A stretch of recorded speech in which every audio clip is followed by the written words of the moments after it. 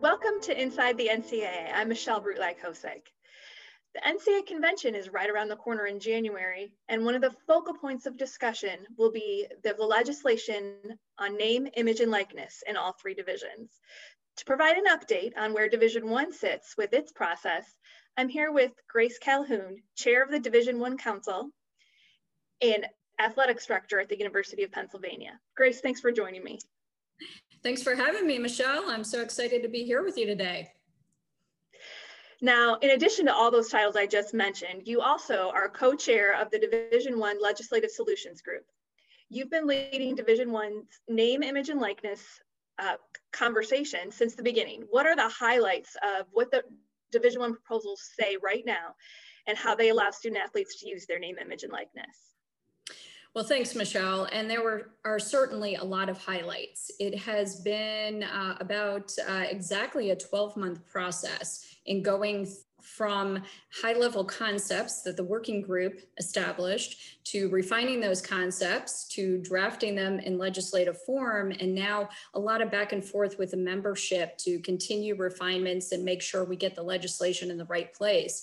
And the legislation, as it's written, really does a lot of exciting things, Michelle. It does everything from allowing student athletes to profit and promote camps and clinics and teaching private lessons, to promoting and profiting from their own products and services, as well as endorsing commercial products and services.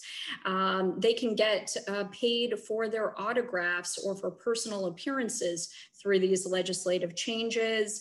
They could also do things such as crowdfunding to support nonprofits, or even doing crowdfunding to try to raise educational expenses that aren't covered by the legislation and the current cost of attendance limits. They could receive professional advice and use that to grow their brands, to get more followers. They certainly could have professional representation under these rules in looking at contract negotiations and how they profit. So it does a lot of really exciting things. But I also want to be clear that there are some key things that it doesn't do. We certainly don't want to allow the institutions to get involved in promoting and helping the student athletes profit from their name, image, likeness. So we've talked a lot about the difference between appropriate institutional assistance, where the institutions really help the student athletes get educated and learn and grow, but don't cross the line, to getting involved in their activities, to things like institutions helping to secure endorsement deals for student athletes. We don't want that inappropriate involvement. And we've talked a lot about not using school marks by the student athletes. So again, it's incredibly permissive. It does a lot of great things, but we preserve those boundaries. Wow, it sounds like there's a lot more opportunity in this new world. Can you tell us a little bit about what's next in the process? Yeah, so the process from here is everything is leading up, as you said in the opening, Michelle, to the NCAA convention and the council meeting in conjunction with the NCAA convention, where the vote will happen on these proposals. We have a council meeting, as you well know, this Wednesday, and then that early January council meeting. So it's still possible that there will be continued discussions and some additional refinements to the legislation. It's been a long process of heavy membership engagement to ensure we end up in the right spot, but it's all leading to early January with that eventual vote.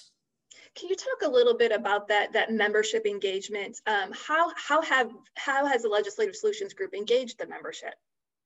So quite extensively, I would say. If you look back to the early working group days where Big East Commissioner Val Ackerman and Ohio State AD Gene Smith co-chaired that group, there was a lot of conversations with the membership. And then from the time I was asked to co-chair the Legislative Solutions Group with Big 12 Commissioner Bob Bowlesby, there has been constant back and forth with the membership.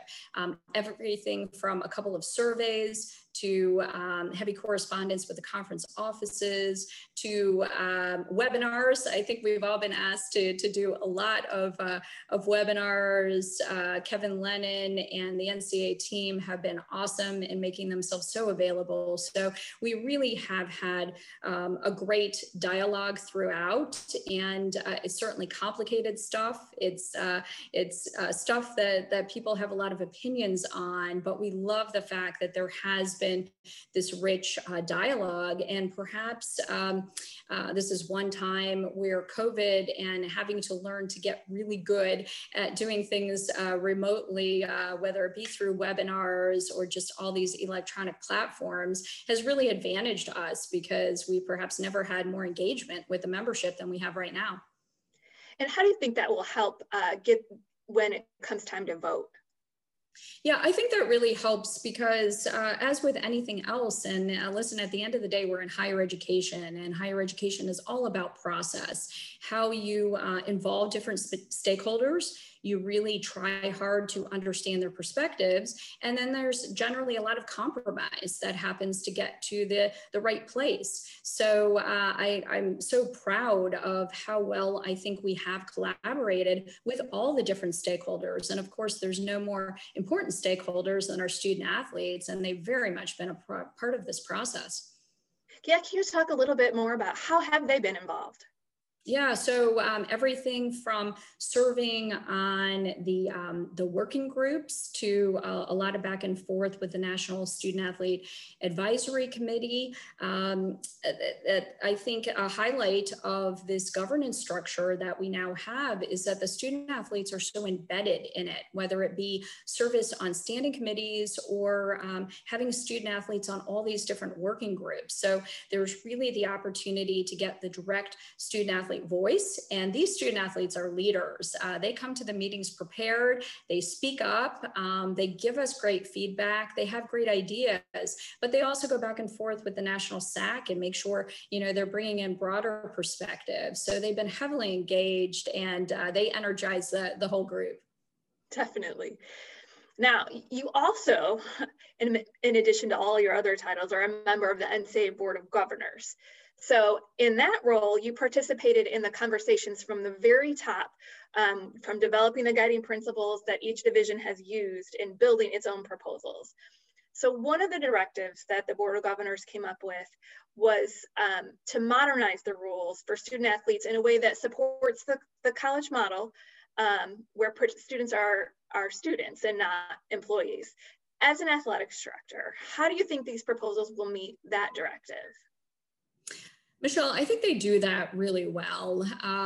I have had the opportunity in my 7 years now at Penn to quite literally travel the world, and including a lot of travel back and forth to the Far East. And we know that our system of college athletics, the NCAA, is the envy of the world because it's a true amateur model that really works. And we double down on our commitment to the holistic development of young people. We are about education first and foremost, in an amateur model. So there are certain lines that we never want to cross. It's clear that student athletes should not receive pay for play, and there should be nothing that happens in all of this that appears to professionalize them or give them employee status. So we worked really hard, again, to find those proper boundaries, but it's been a time of great change for the NCAA, and over the last number of years, we've done so many things as a membership to give our student athletes more rights and freedoms to do what they feel is in their best interest, athletically, academically, and personally. And these legislative proposals take enormous steps forward to really empower our student athletes to make decisions that they feel are in their best interest. But again, it's done so within our amateur model of college athletics, where our students are there to be students first. Grace, thank you so much for taking the time to talk with us today. For Inside the NCAA, I'm Michelle Brutlag-Hosek.